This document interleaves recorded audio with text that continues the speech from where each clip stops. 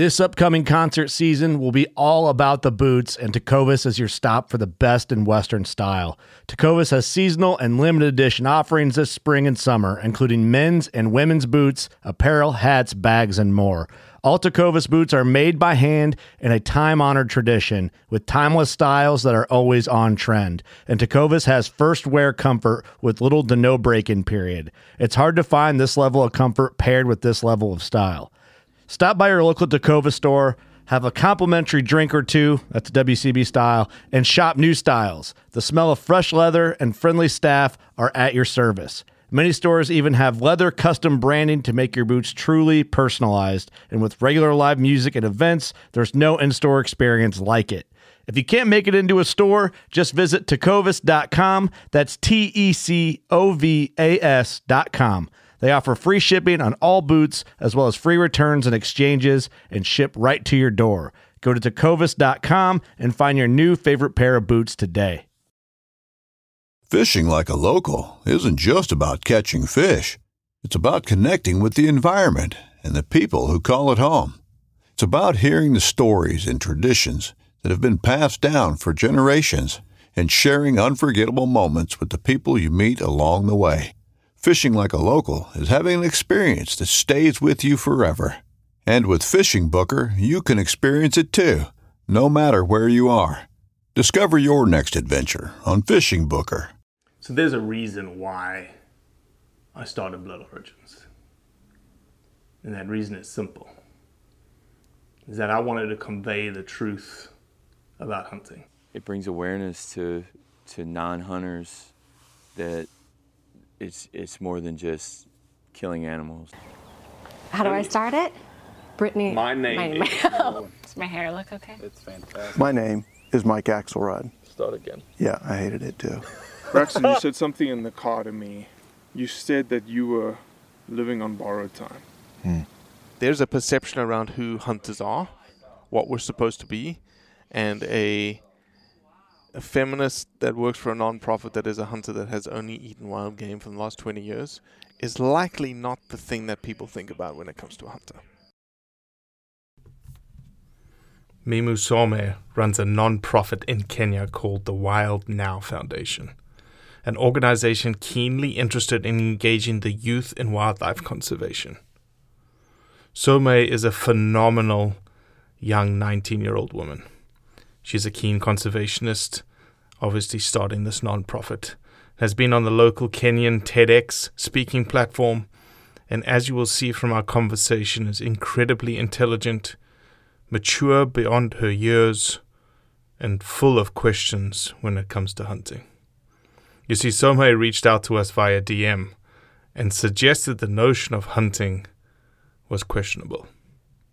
So I asked her if she'd be willing to get on a podcast where she could ask me anything she wanted about hunting. So this is what ensued. I think what's most incredible about Someh is that she came into this conversation with a completely open mind. Listen, we could learn something from Someh, and I can guarantee you that this will not be the last time we hear from Someh on this podcast.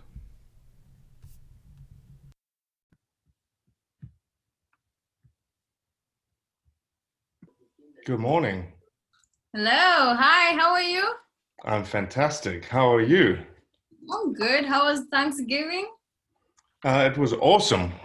We have no COVID, which is amazing, number one. Really? Well, Yeah, it's that's- just that's- going, it's going crazy right now in America, man. So it's, no, Thanksgiving was great. It was really good. It was good to, I've been, it's funny. I've been traveling around the world since I was 17 years old, and my whole family actually now lives in Australia. Mhm. And my wife's family lives in Memphis, Tennessee, which is about 7 hours from where I am right now. Mhm. And it was good to be with family. And I Yeah. just have not been with family for a long, long time. And it makes you reconsider sort of your Exactly. life priorities, Yeah. Yeah, that's nice. Personally, we don't celebrate Thanksgiving, Of course not. but I think every day it's something to be thankful for, And Mm-hmm. the family, we'll be having our first Thanksgiving this Saturday. Just to also thank God that we're also healthy, we are still together. I'm still young. I'm 19, so I still stay with my parents, Awesome. my siblings. Yeah, That a is very big awesome. family, huge. So there's a lot to be thankful for. But And you yeah, are in Nairobi? yeah. Right now I'm in Nairobi. When you were talking, I was in Masai Mara. That's why it was so windy and all. But yeah, right now I'm in Nairobi. I I just cleared my diploma last year, but I decided to take a gap year. I'm supposed to be joining uni, going to study global challenges and wildlife conservation, major in global Awesome. challenges and wildlife conservation in Rwanda. So I'm going next year. Because of COVID, I couldn't join this year. And what I do is my whole life has been around wildlife, literally. I don't know if you've been to Kenya, but I grew up in Laikipia, one of the best destinations for wildlife. And one thing that you guys have highlighted a lot is on human wildlife conflict. And I literally experienced that firsthand. Like our house was centered just next to the forest. And every day when I was like a kid, like 3 years, 4 years, would have elephants roaming around at night. It was for me, someone who loves animals, of course, this was thrilling, but for the people, it was not something that was very exciting for them. And I had experienced brutal ways to overcome that conflict. So in a way, I kind of got nurtured into conservation and the different issues at a very young age. My whole family, they've centered around Laikipia Conservancy. Then when I moved to Nairobi, when we were like 10 years, when I was personally 10 years, I started working with Kenya Wildlife Services and volunteering, that is, in the animal orphanage to just keep myself busy and also just get a few basic, and right now we just recently turned one. So I always say on paper, we've been there for just like 1 year, a couple of months, but as Someh, I don't know if you actually, so many people have an issue saying my name, but yeah, my name is Someh and I've been doing it for like 17 years, if I can say. So in a nutshell, Someh, you that's are my whole awesome. story. Thank Well, you are awesome, and I'm so glad that someone like you is taking this mantle on, because it is, you're right, it's about the youth, right? And yeah. my background is I was born and raised in South Africa. I lived in South Africa until I was 24. I fell in love with swamps and wetlands in the Okavango Delta, and I've studied my entire life to be a wetland ecologist. And so I came to the United States to do a PhD. I got a PhD in the United States, and my pretty much my day job is doing restoration, ecology, conservation type work. And you're absolutely right. All the things that you listed: conservation space is foreigners, is wealthy, is older people. You know, you nailed it on the head. You know, and so on my as a passion project, I'm obviously keenly interested in conservation as well, in wildlife conservation. I've got 2 young boys, and I want those 2 young boys to see the wildlife that is Africa, because that's in my blood. You know, that thing of Africa is under my skin. And so I don't want, I want that to be there for my kids one day. And we started Blood Origins, and Blood Origins is a hunting heritage project. And really what it's supposed to do, and this is why we're having this conversation, which is I'm so grateful for, in that is there's a perception around hunting that we are just bloodlusting killers that just come in and rape the landscape. And you're right. It's a perception. We have a PR problem, Someh. I know it. That's why we do our project. And the perception is rich white foreigners coming to the soils. I get it. I'm not gonna beat around the bush. I'm gonna tell it how it is. And so we as a project, and we're a non-for-profit organization as well, because I want to show what we really do. I want to show the benefits of what hunting does for people, for wildlife, for conservation. But I also don't want to be naive, to put us on a pedestal That is, we are the greatest thing since sliced bread, and you can't do anything else without it. So I'm so grateful for you reaching out over Instagram and saying, man, I really want to understand this a little bit more. And that's what we're here for. I love how you've just described hunting, because literally that's how I see it. I remember I was watching a couple of your videos and trying to find the justification of hunting and conservation. And I can't see it that you come to a national park, you kill an elephant, and the same way you come in is the same way you leave.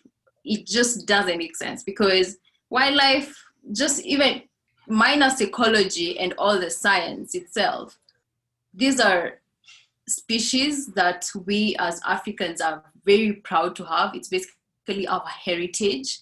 And in no way whatsoever, even as old as that animal might be, is a person supposed to come in and take its life. That's literally like legal poaching. I don't see the difference between hunting and poaching. Maybe just with the small we'll start there. We'll start there. So hunting and poaching, there's to me massive differences. Number one is legal and one is illegal. Number one, if the government says and puts laws in place, and I'll say this, if something is legal, doesn't make it ethical. Exactly. Okay, but it is legal versus it being an illegal activity. So poaching is illegal, hunting is legal. Poaching is non-selective. And when I say non-selective, it's indiscriminate in terms of what it does and what it takes. It takes any animals, male, female, right? Poaching has no conservation side to its thought pattern, to its consciousness. Poaching doesn't think about, I want more wildlife. They want to rape wildlife. They just want to take it out, because what it is it's being used for an illicit or illegal purpose. It's either to generate funding, to generate money for someone, or generate money for someone else. That's the whole cycle of poaching. Yeah. And so to me, those are very clear differences. And the objective of that individual is not purposeful in terms of its conservation space. So now let's talk about hunting.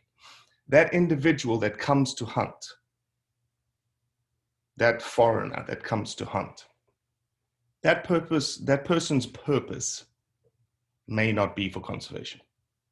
That person's purpose, and I can't change that. I can't change the motivation of an individual to come to Africa to hunt. However, and that's unfortunate because that's what everyone sees. Yeah. But what I want to focus on is the consequence of that individual that does come to hunt. So if you look across, and I can give you many examples, Mozambique, Zimbabwe, obviously we can't talk about Kenya because it's illegal to hunt in Kenya, Tanzania. There are many places that because of hunting, several things happen. You have the opportunity for the meat, the provision of protein to communities, to rural communities because of that animal. Yeah. Number two, you've got jobs and economic development and access to medical and access to schools and the building of schools. You've also got a sustainable wildlife management tool in place, which I think is the most critical. I think at the core of hunting, if you asked us, Robbie, what would be the ultimate goal of hunting? My response to you would be, we want more wildlife. And my method of getting more wildlife is putting value on that one individual that's likely going to die in Mother Nature in the next 2 to 3 years, right? It's not going to live forever. And it's going to die probably a very cruel, violent death. That's what Mother Nature is. She's cruel and she's violent, unfortunately. So why not take value out of that resource so that it can perpetuate its own species tenfold or 100-fold. So that's what I want. I want more wildlife. And my tool to do that is hunting. It's not the only tool, but to me, that is a tool. And I'd ask you, Someh, what's the purpose of wild now? My gut would be that you would say, I want more wildlife. Of course. I want to sustain wildlife. And so I think, see, this is the beauty about it, is that you may not agree with hunting, but our goals are the same. And I can show you where hunting doesn't decimate populations. Go ahead. I think hunters, these are perceptions that maybe you can change, but I think hunters want more wildlife, just like conservationists. But the reason you want more wildlife is not to make nature thrive, but to have more wildlife to hunt. And you pointed out on selection, the difference between poaching and hunting is on selection. And that's actually one of my biggest issue with hunting, because the countries that you've even mentioned, if you compare the different species, like elephants in Laikipia and elephants in Zimbabwe or Namibia or Tanzania, there's a very big difference with even their tusks. Why? Because you've taken out the genes of this specific creature that people are known to have been the greatest or the biggest elephant that's about to die in the next 2 to 3 years. So therefore, there's a degradation in terms of genes for the species. And maybe even in the next few years, there's an article that I was reading in Namibia that elephants won't even be as big as we see it to be right now. So that's one issue about hunting that I have. So can I address the genetic? Can I address that point? So that gets brought up a lot. That this idea that hunting is reducing tusk size in elephants, is making elephants tuskless. No. Also for lions, like the bigger the animal. Exactly. No, you're absolutely right. The whole genetic debate, right? Yes. I will put 2 seeds of thought that I want you to consider. I don't want to change your mind right now, but I want you to think about it, because I think that you are an individual that likes to think. Yeah. Number 1, if an elephant or a lion or any animal is at the end of its age, 10, 11, 12, elephants, 50, 60, 70, that animal has bred its genetics already into the population. Its genetics are not changing.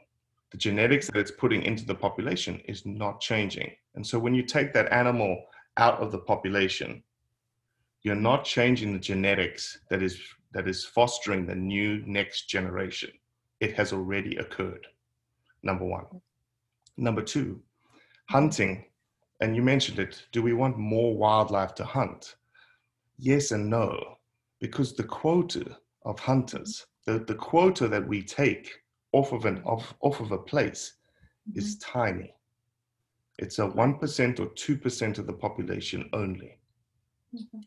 Elephants and lions, when it comes to, again, the whole idea that we're skewing something, we're skewing size, we're skewing genetics, we're skewing tusks. You've got to remember that, like for instance, in Botswana, let's use Botswana as an example. Botswana has a elephant population of 130,000 elephants right now. The quota that Botswana put in place to hunt was 250 elephants. That's 0.1% of the population. So if you're only touching 0.1% of the population, what is actually happening? What's actually causing, what is the cause then of these shifts? It's not hunting that's causing the shifts. What it is poaching, is the illegal offtake of indiscriminate selection of animals. So when you start talking about killing elephants or killing lions when they're 1 year old, a lion 1, 2, 3, 4 years old, or elephants when they're in their teenage years, 10, 20, 30, when they've got small tusks, I'm absolutely 100% in the same boat that you are in. That is going to cause over time a genetic shift in the population, because you're taking out that younger age class of animal that does not have the opportunity to put its genetics back into the population.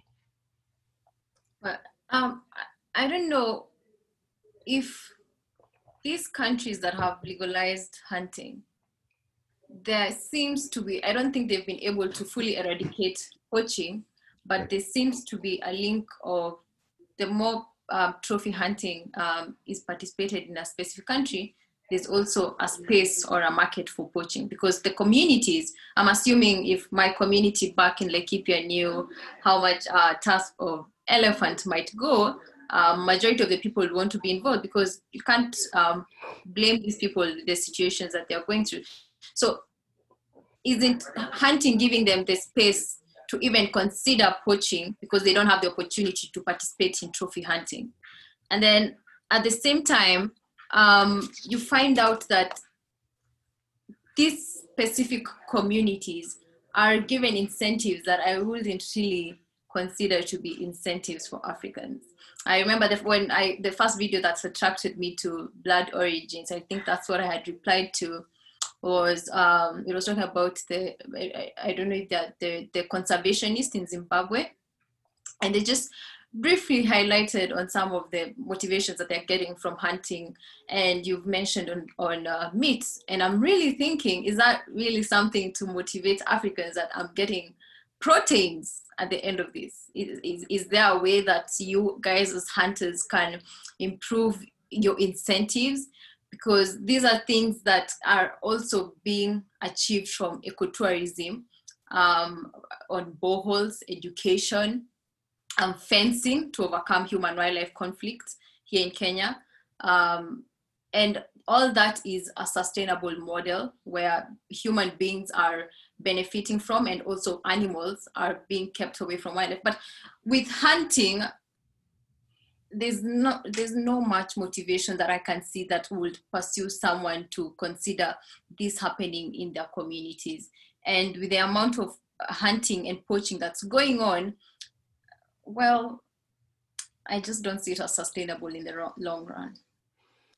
So there are many, many areas across Zambia, Namibia. Namibia has a phenomenal community-based natural resource management operation, right? The Game Products Trust Fund has received over $11 million from hunting that then gets plowed back into the national parks, paying for fencing in national parks, paying for all sorts of community benefits. I think it's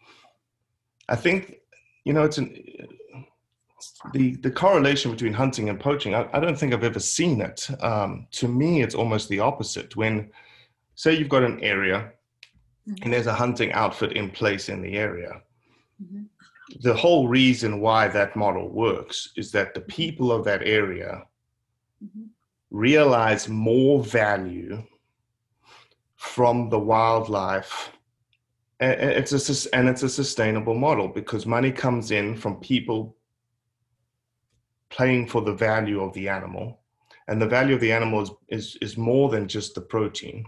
It's all the things that you just described. Because of that hunter coming in, it's the protein of the animal, it's the boreholes that they just got drilled in their village, it is the fencing that they get to fence out the animals from the mashambas. It is education. It is all of these things. And so when I look at that and I say, okay, let's take your model and let's take hunting out. Let's take hunting out of this community. What then? What happens then? Two things are going to happen. Number one, there will be balance. Yeah, with what? No, there will not be balance. You said it yourself. There's going to be human-wildlife conflict, and when human-wildlife conflict occurs, ecotourism, that is. Oh, okay. So no, I agree. So there's certain areas. Hunting, yeah. There's certain areas, absolutely, certain areas lend themselves very, very well to ecotourism. Masai Mara, Serengeti, all those things lend themselves to ecotourism. I'm talking about places in rural Zambia, rural Mozambique, that no ecotourist will ever want to go. And here's why. It's too far to travel. It costs too much. It's full of tsetse flies.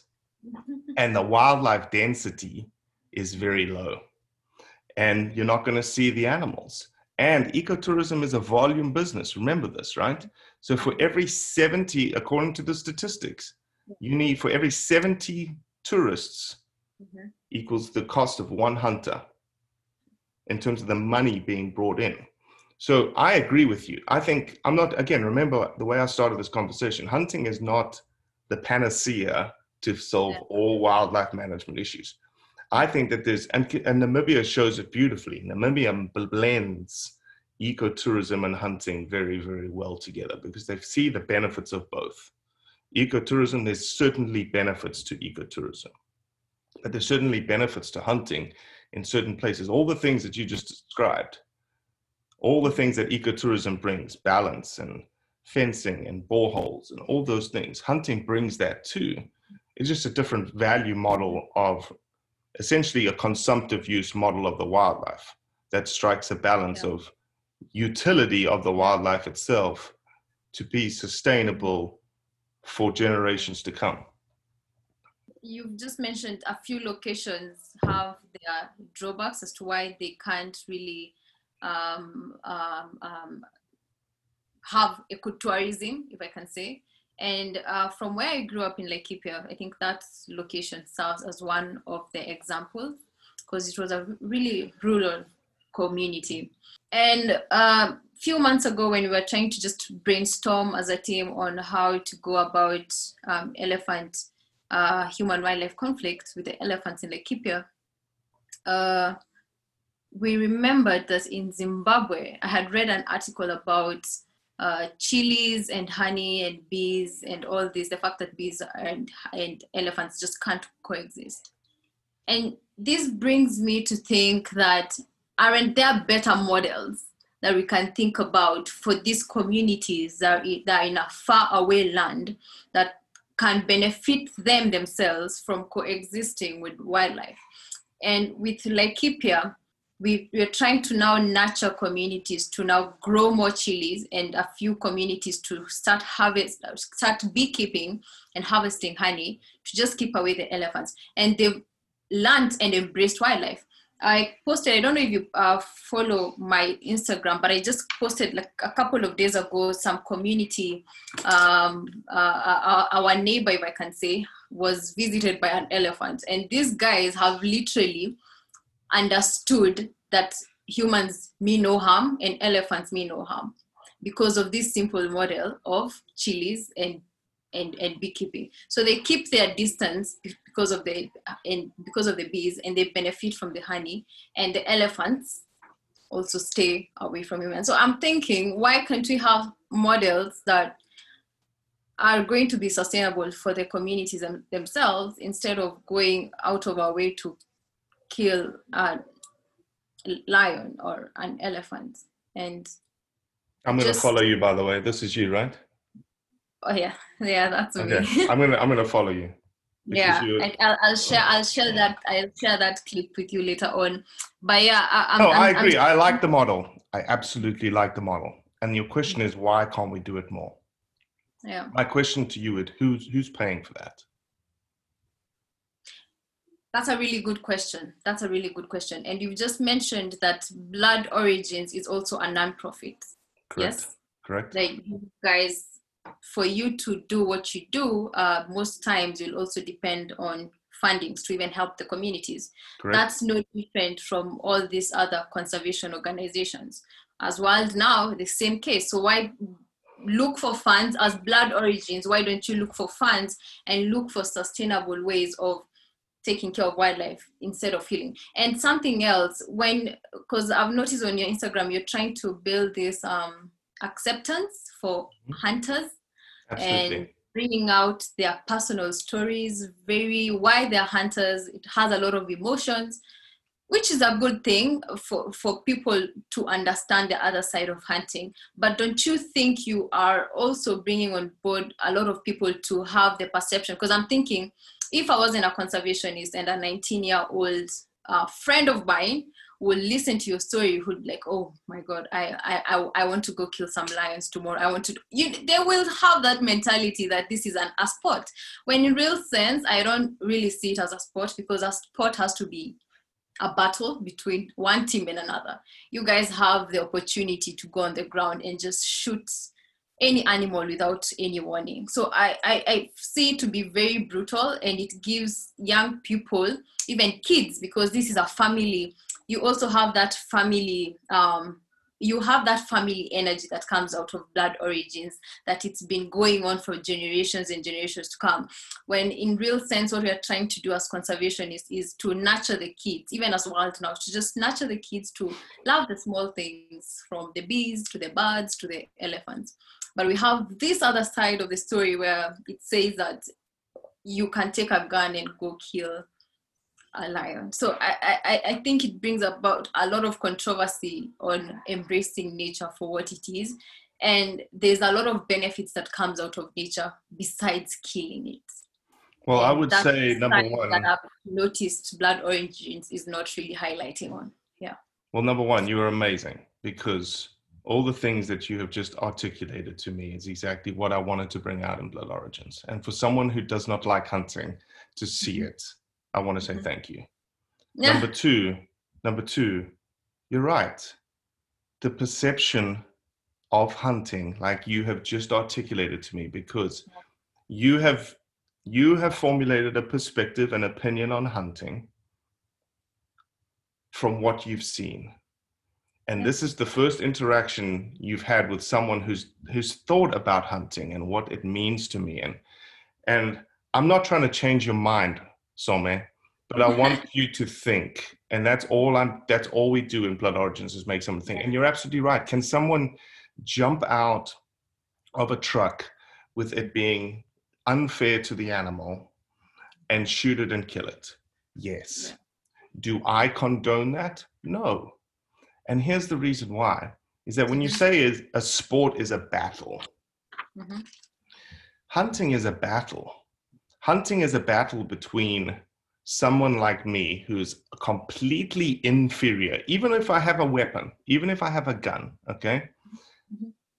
What's unbeknownst to you is that I've been hunting, say, the last 10 days. How many things do you think I've killed in the last 10 days? 0. Why is that? Because I haven't won.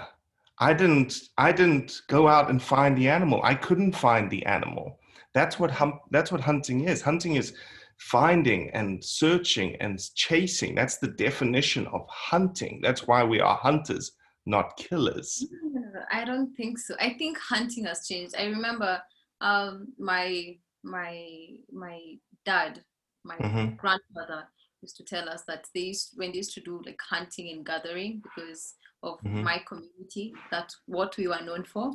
They would literally go on the ground and fight a lion. That's hunting.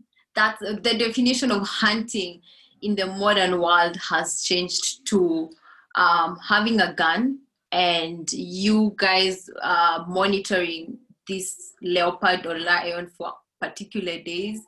And on that day, when you finally know that you have it, you can finally go and shoot it down. It causes a lot of disadvantage for the animal, because why is it disadvantage to the animal? Tell me why. They don't know that they're being watched. They don't have. Of course they do. They don't think. You don't think that they know. You don't think that they know that someone's in their environment. They are always caught off guard. They are grazing, and all of a sudden they are gone.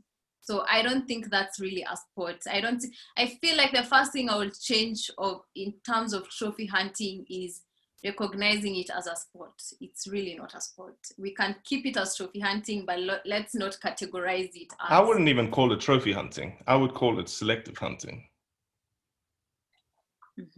Trophy hunting is a terrible name. It's a terrible word. Well, that's what you guys do. You get something out of it. It's trophy, and you go... It's a memory. That brings me to my next point. I was just going to mention this, but you brought it up on the fact that even for example, the ivory yourselves that you guys get from trophy hunting, maybe you can expound a bit more on it. But when I was reading about tusks in Tanzania, it can even go for, let's say, $50,000 to $70,000. That's like 7 million Kenyan shillings. And growing up in Laikipia, the Borana cow literally goes for $50,000.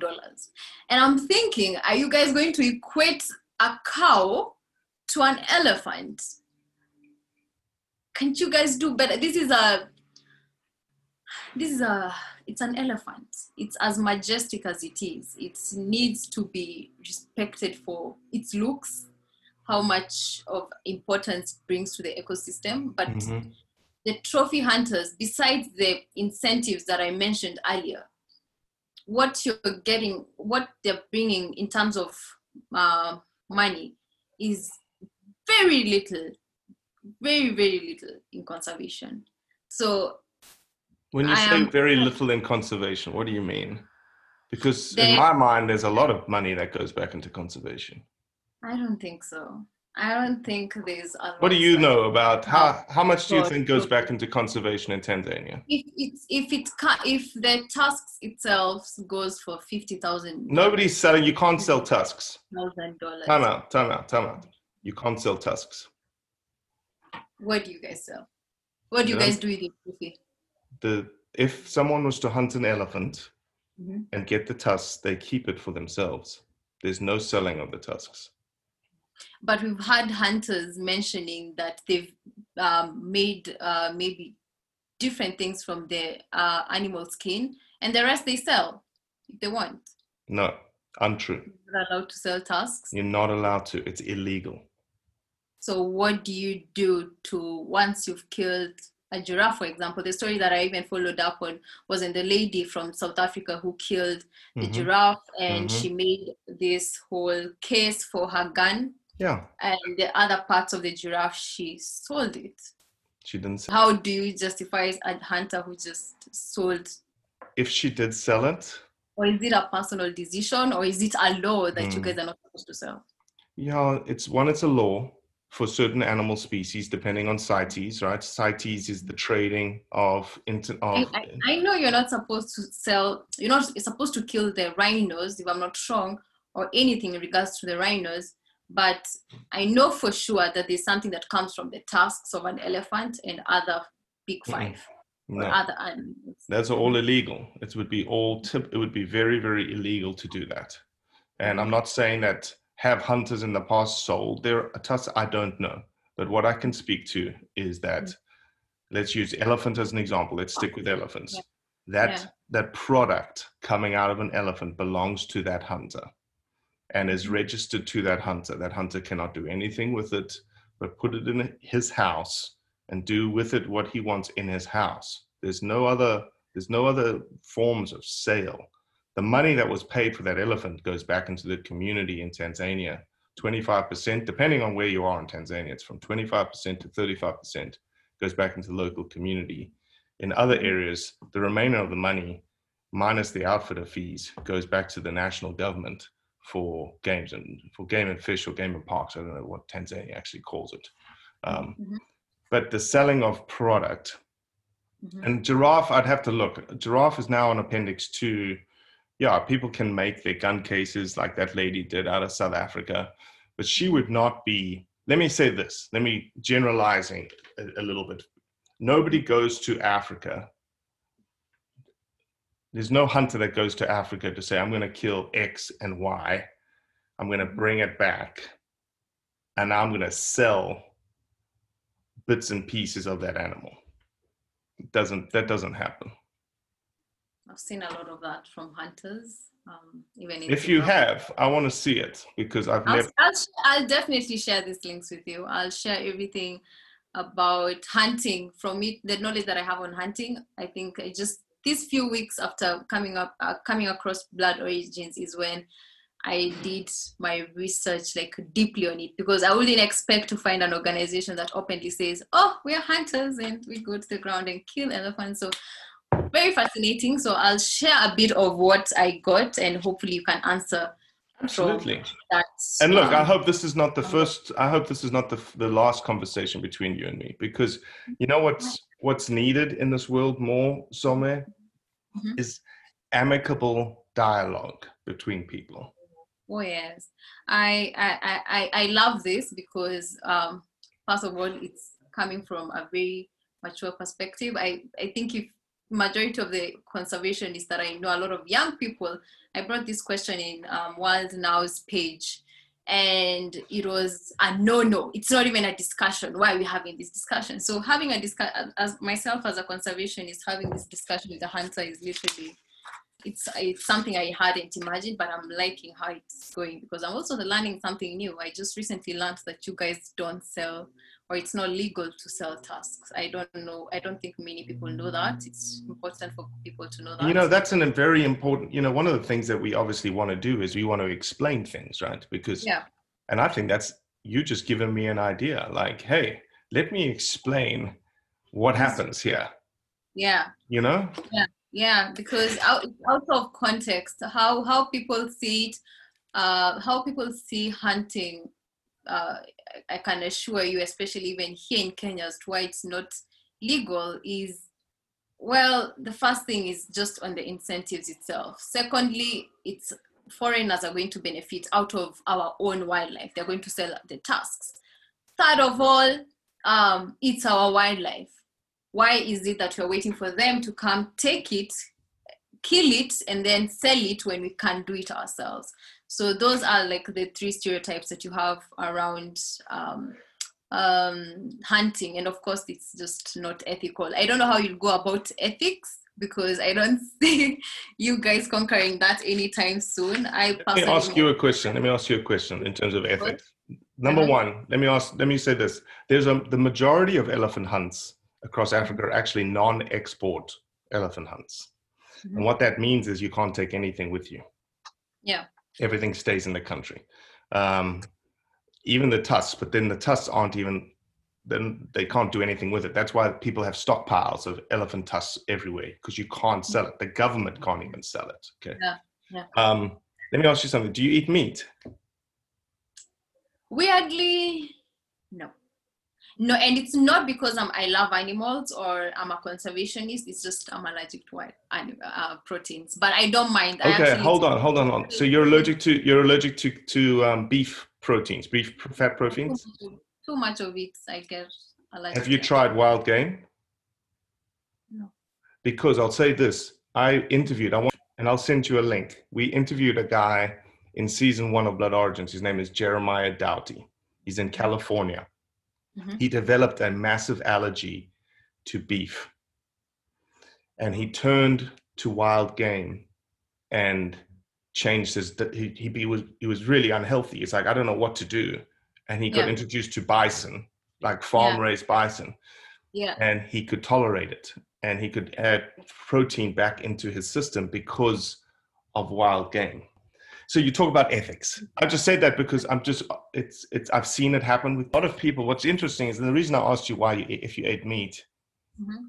It's almost, that's the hardest thing for me to grasp sometimes, is when I deal with, a lot of people who don't like hunting. Mm-hmm. And they say, I don't like hunting, but I like my steak every night. And I'm like, so you're okay with someone else killing your meat for you versus you going out and finding and getting your own meat? The way I like to talk about ethics is, ethics are gray. Ethics are subjective, mm-hmm. right? Legality is very black and white. It's legal or it's illegal. Ethics are all based on your personal preference, background, and culture. Mm-hmm. For me, my ethics are very different than other hunters' ethics. And I think the bad rap that we get as hunters is because there's always going to be a bad apple in the barrel that has bad ethics. And nobody, it's time to our news cycle. The good ethics are never brought to the limelight. The bad ethics are always brought to the limelight. So, go ahead. I remember I had this conversation with my brother, and I was trying to think of the sport side of hunting and how we can make it a bit ethical, because I'm very open-minded. I like understanding both sides of the story. So when we were talking about the biggest issues that hunters have is on ethics, I tried solving that problem for you guys. in this way, and maybe you can correct me because it's what you yourself you do. My issue with ethics is on how brutal it is. Okay, what's brutal about it? I want to poke because you've been thinking about it. The killing itself, and but the fact that you guys are killing an animal that's about to die in the next few months, in the next 2 years or so, it's not an issue. Other than the genes itself, it's But you're okay. Let me ask this. I need to. This is a very, very important point, and I apologize for cutting in on you. Okay. Mm-hmm. But you're okay with slaughterhouses and cattle and chickens and all that kind of stuff being killed? No. Okay. No, I'm not okay with it. But do you equate those two things together? Do you see them as the same thing? No. No. I'm asking you, do you think a slaughterhouse, ethically from a killing perspective, is the same as a hunter killing? Yes. They're both wrong. Yeah, that one we can agree on. Okay, I would say that I would disagree. I would disagree. When I was small, I saw a goat being killed, and I don't know. It just crushed me. I don't like seeing animals being brutally killed. So I don't know. So I see it as the same thing. How it's done, just out of this world. So to me, to me, there is a difference. Number one, the animal that we're taking has lived a free life, has lived as good a healthier life as it possibly can out in the wild. When it's taken, it knows nothing. That one is supposed to be eaten. It's good for your body. These ones are supposed to be wild. Yeah, but in the ethic of killing, like let's focus on the killing. I cannot think of a more ethical way to take an animal and to hunt it, because it doesn't know, it's not stressed, it's not panicked, it's lived a great life, it's lived a long life. And when you take that animal's life, it doesn't know that it's being taken, versus the slaughterhouses and whatnot. That's why hunters, like for me here in America, all of the meat in this house comes from animals from the wild, because I also know that it's healthy for me, but I also know that it's a more ethical, and I say more ethical because to someone who doesn't eat meat, that views killing abhorrent across the board, it's difficult to accept. I get it. But to me, we have tried to make that the most ethical way to get meat. If I choose to be a meat eater, I want to do the most ethical thing I can possibly do. Is that okay? Sorry, I think I'll come back to my question. But is that a reason why, in America as compared to Africa, there are no animals in America. You literally just have little bits of. Oh my gosh! That's hunting. No. Yeah. Do you know how much wildlife we have in America? Taken out your wildlife, and I'm thinking if you come to Africa, it will come to a point where we'll just have antelopes and zebras, just the herbivores. You guys will clear out all our big five because of hunting. Yeah. No. I'll say, let me explain something to you. You finished your bisons, and now you're coming to finish our buffaloes, and that's how I can see that. I can see that. But look, let me give you some information that you would love.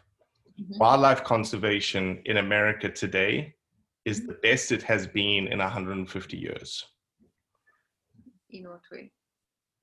The bison, for instance, right? The bison, when you look at bison as an example, bison wasn't that. Yes, there were market hunters that took bison to almost extinction, but there were no legal regulations on the sustainable use of that animal. It was driven by the demand for bison fur out of the urban centers of New York. That's why they got slaughtered. Until wildlife management protocols and regulations were put in place, wildlife was getting decimated. And to us, that wasn't this generation of hunters. Yeah. That's not what we do. But you look at turkeys, elk, pronghorn antelope, white-tailed deer, bighorn sheep. Every single wildlife population in America is flourishing because of hunters and hunting, because of the models that have been put in place. So I'll give you an example. There's two things that are put in place in America for wildlife conservation. Number one is an act called the Pittman-Robertson Act. What the Pittman-Robertson Act does is it has put on a tax, an 11% tax on all hunting apparel, guns, ammunition, everything. So hunters said, we're willing to pay more. Take that money and give it to all the state wildlife agencies so that they can buy land, they can do research on wildlife, they can conserve wildlife and sustain wildlife. Number two, all of our tags and our licenses and whatnot, all of that gets funneled directly. 100% of it goes back into the state coffers for wildlife conservation. That's why we have over 1 million elk today versus 30,000 in 1920. We have a lot of wildlife in America. So hunting can be a cure for extinction for wildlife. I'll plant one more seed and you can verify this for me, because I know it's true. Hunting, in the legal sense that it is today, has not resulted in the extinction of any species. Rather, it has caused many species that were on the brink of extinction to come back to very sustainable populations. Have you heard of the markhor in Pakistan? You know what that is, the markhor? What's the markhor? It's a big goat that has big spiraled antlers. Oh, okay. There were less than 60 of them 15 years ago due to poaching. They were just used as meat. That's all they were. They were looked at as a meat animal. This is going to shock you. A markhor today costs $200,000 to hunt. Wow. Americans will pay that. Do you know how many markhor there are today? How many? 3,500. So there's been, wow. And you know why? Because they're valued at $200,000. Well, what about the rhinos itself? Rhinos? Where's the greatest population of rhinos in Africa right now? If for hunting has been going on for a couple of years. Legal hunting has been going on for a couple of years now. And there was a point rhinos could be hunted.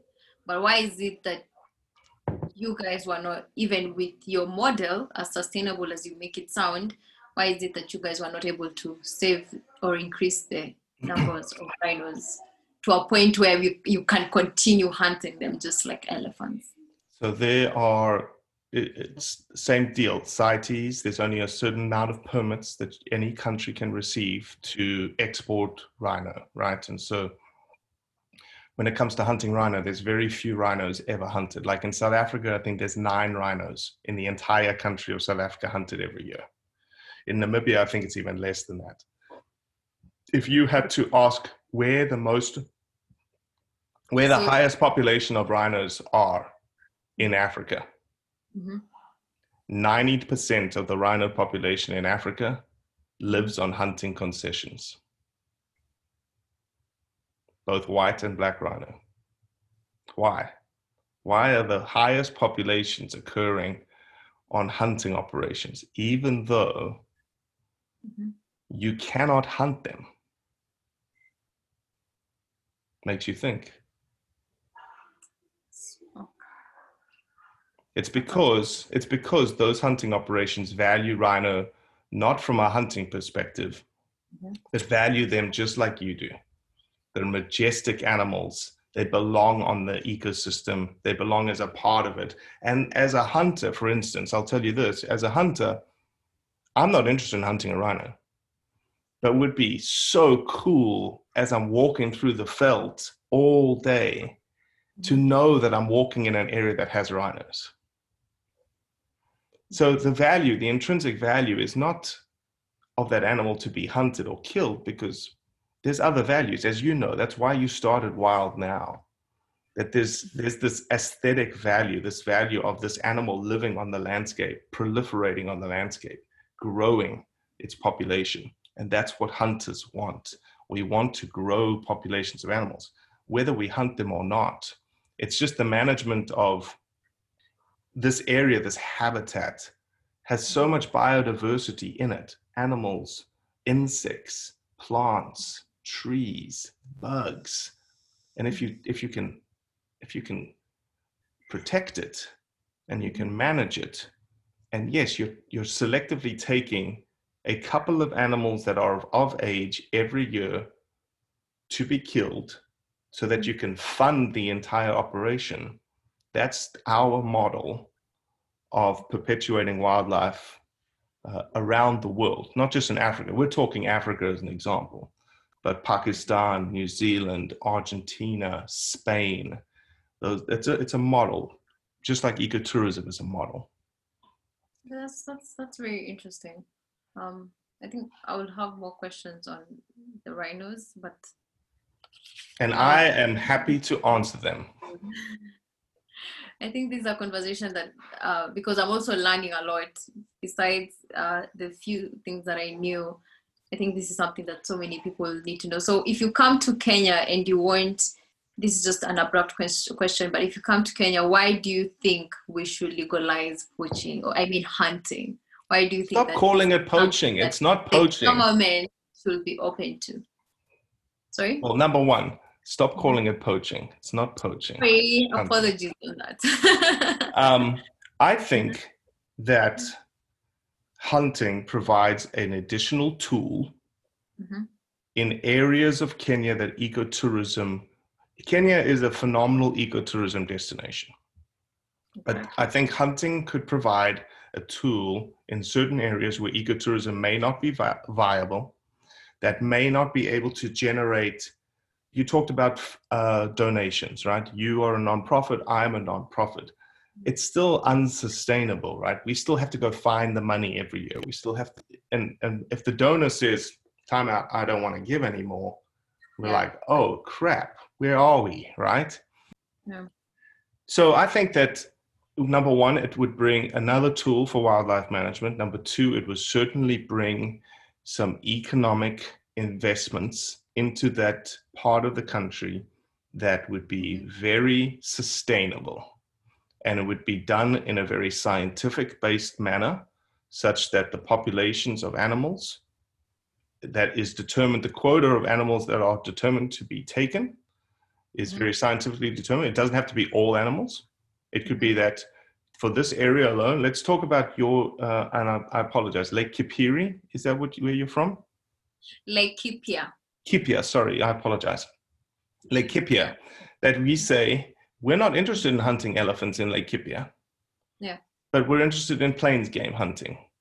And what we will do is we want to keep elephants around, but we also want to mitigate human-wildlife conflict around elephants. And so what the hunting operation will do is it'll generate funding for your chilies, for the bees, for some elephant-proof fencing around the villages. And then all of a sudden now, we don't have to rely on the generous hearts of donors around the world to be able to do that. There's a model in which the management of wildlife occurs in that place that is tailored exactly to the desires of the community. And that's the key here, Someh, is the community-based natural resource management. The community decides, we want to live with elephants. Okay, fantastic. How do we help you live with elephants? You know this better than anyone. There's some communities that say, we do not want to live with elephants any longer. Yeah. True. So I will offer this. We have been talking for... How long now? Almost an hour? Almost an hour. See, when you're having fun, time flies. I will say this. I want to invite you back. I want to do this regularly. I think that this is needed. I think more and more of this kind of stuff is needed. And once this whole COVID situation get out of here, I think the best thing I can do is show you. I want to take you to Namibia. I want to show you what it looks like. I don't think I'll forgive you for seeing you killing an elephant in front No, of my no, eye. we're not going to hunt. We're not going to hunt. All I want you to do is you're not going to hunt. I'm not going to hunt. But what I want to do is I want to show you. I want to show you the model of what it does for people. And I want you to be able to open, like we're having right here, I want you to be able to speak with the community and say, why do you want hunting? Just a super genuine, authentic conversation with people on the ground. I'll really appreciate having that, because when I watched your video, someone who really likes digging deeper I got this perspective of, I don't know if it's the rangers or the conservationists mentioning the benefits. And I wanted to understand the government's point of view of hunting in Zimbabwe. And they said there's no incentives coming from it. So I would want to understand, because there are some communities that are against it, but that was not highlighted.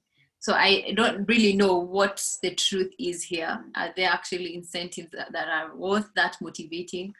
Are you just saying that out of blood origins? I don't know. So I think that would be very interesting to hear it from them themselves. So if you go on our YouTube, there's a whole section of African delegates that we filmed from Ethiopia, Tanzania, Zimbabwe, Uganda, Botswana, Namibia, 6 of them. And that's not me, Blood Origins, pushing an agenda. I just asked them the question, what does hunting mean to the people of your country?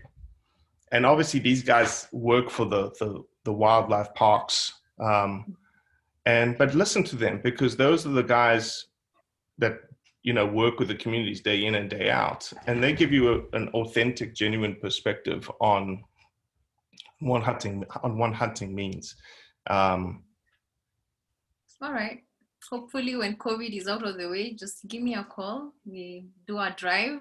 Hopefully it'll change. Oh, no, we're not taking a drive. We're going to fly you somewhere and I'm going to show you. Okay. No, and that's the thing, right? Is that I don't expect you, and I wouldn't believe me. Why would you? You're just talking to a stranger. I wouldn't believe me. You've got to always take things with a pinch of salt.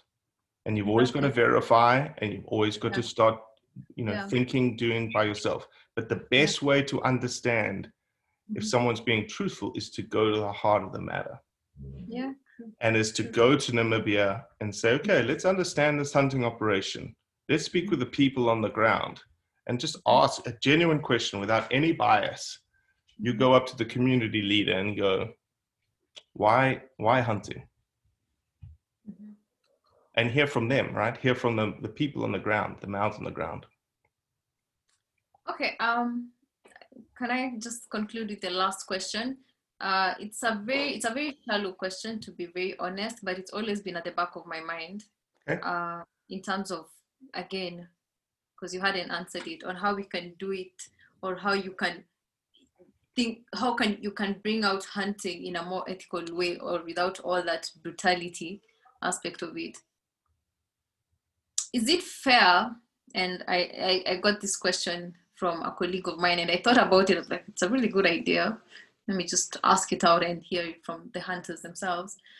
Is it fair if hunting can be considered without your weapon, the gun, but instead something that will maybe just make them sleep and have a slower death, but not really literally just killing them? Will that change the sport of hunting, what it's really made of, or can we do it in a more ethical way? Because even the elephants, the trigger and the sound of a gun triggers a whole herd. Even though you killed one elephant who was alone, the other elephants will be affected by that triggering of the gun. So is there a way that you can make this a bit more eco-friendly and at the same time less pain on the animal? I think so. I would argue that the way that we... A very shallow question, sorry, but of course. No. And I appreciate you acknowledging that. To me, The way that we hunt, the way that we ethically kill an animal is the most painless method possible. It dies instantaneously. It does not realize it is not in pain. Now, don't get me wrong, people that shoot badly, that's not right. And that's why we train and we practice. It's not like we just go out there and start shooting. We've been on the range for months prior to us going up there. Number two, I think shooting something with a sleep agent or putting it to sleep and letting it die slowly is actually more unethical than what we do. So I wouldn't be in favor of something like that.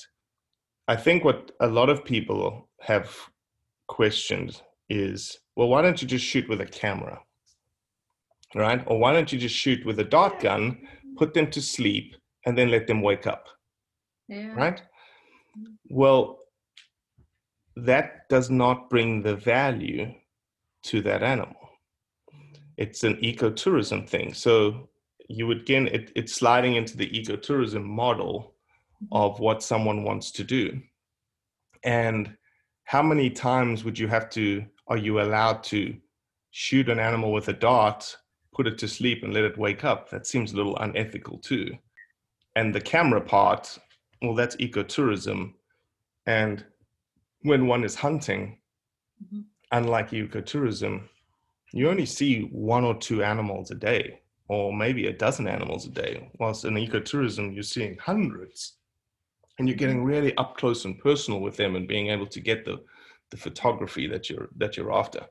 So I would say that I think that the perception, and it comes back to perception, the perception of hunting is unfortunately a result of the last 20 years of graphical trophy shots that shows blood everywhere, and it's distasteful. And also there's a bunch of videos running, let's be honest, there's a bunch of videos running around of people killing a bunch of stuff unethically, and that's the bad apple that gives us all a bad rap. And so Blood Origins is being built to counter that. It's to show the kill. Everyone focuses on the kill, and unfortunately there's nothing we can do about it. That's the purpose of why we hunt. But it's 1%, maybe even less, of the entire hunting endeavor. The adventure, the people, the consequence, the money being plowed back into conservation, the training, the getting ready for the hunt, the planning of the hunt, the family, the traditions, taking my boys out and teaching them like what sustainable conservation is. If you ask my boys, why do we go and trap predators here in America? They will tell you, it's not because we like to do it. It's not because it's fun. They'll tell you because what we're doing is we're saving turkeys and quail, because there has to be a balance in the ecosystem. Every ecosystem is influenced by humans, and humans we are stewards of the environment. And because of that, we have to manage. So my boys, again, that's the point, right? That I know what I want to be as a hunter, and I'm communicating that to you. I'm communicating that to my boys so that when they're raised as hunters, they can communicate why they hunt, not because they love killing. That's not it. It's much, much, much more complicated and complex than that. And unfortunately, the kill, and I've said this before, and this will get to your point, and I apologize for this lengthy answer. The kill is anticlimactic in that, imagine I've been wanting to go to Alaska on this top of this mountain to chase the sheep. I've been training for 18 months. It gets to that moment where I'm ready to pull the trigger. When I pull the trigger, it's over. It's done.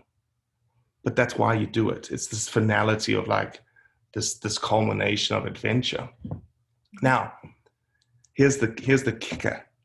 If I could say to every hunter, what if I could keep you in that moment?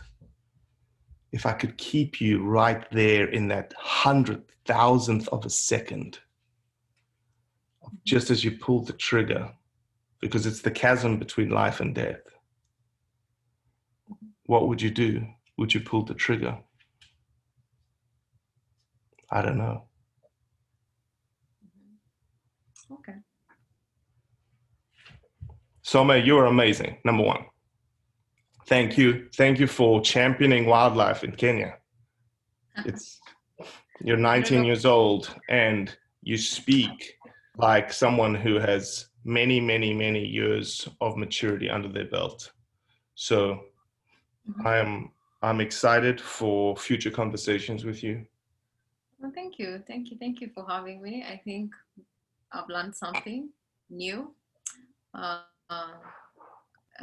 still have a lot to grasp from all this, so I'll still be sending in questions, and we'll keep the conversations going. And it's good to have such a, well, I don't know whether to call it a debate, but a conversation with even conservationists to just bring out their perspective. Maybe something you guys can also think about to even improve blood origins. You can even have conservationists telling their stories. So I don't know. I think maybe we can tell your story one day.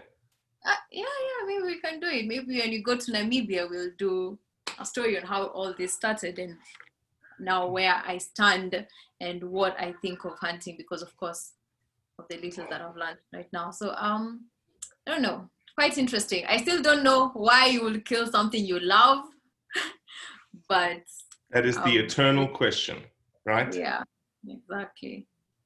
We love wildlife. We love wildlife. Do you really though? Do you really love wildlife, Robbie? Absolutely, 1000%.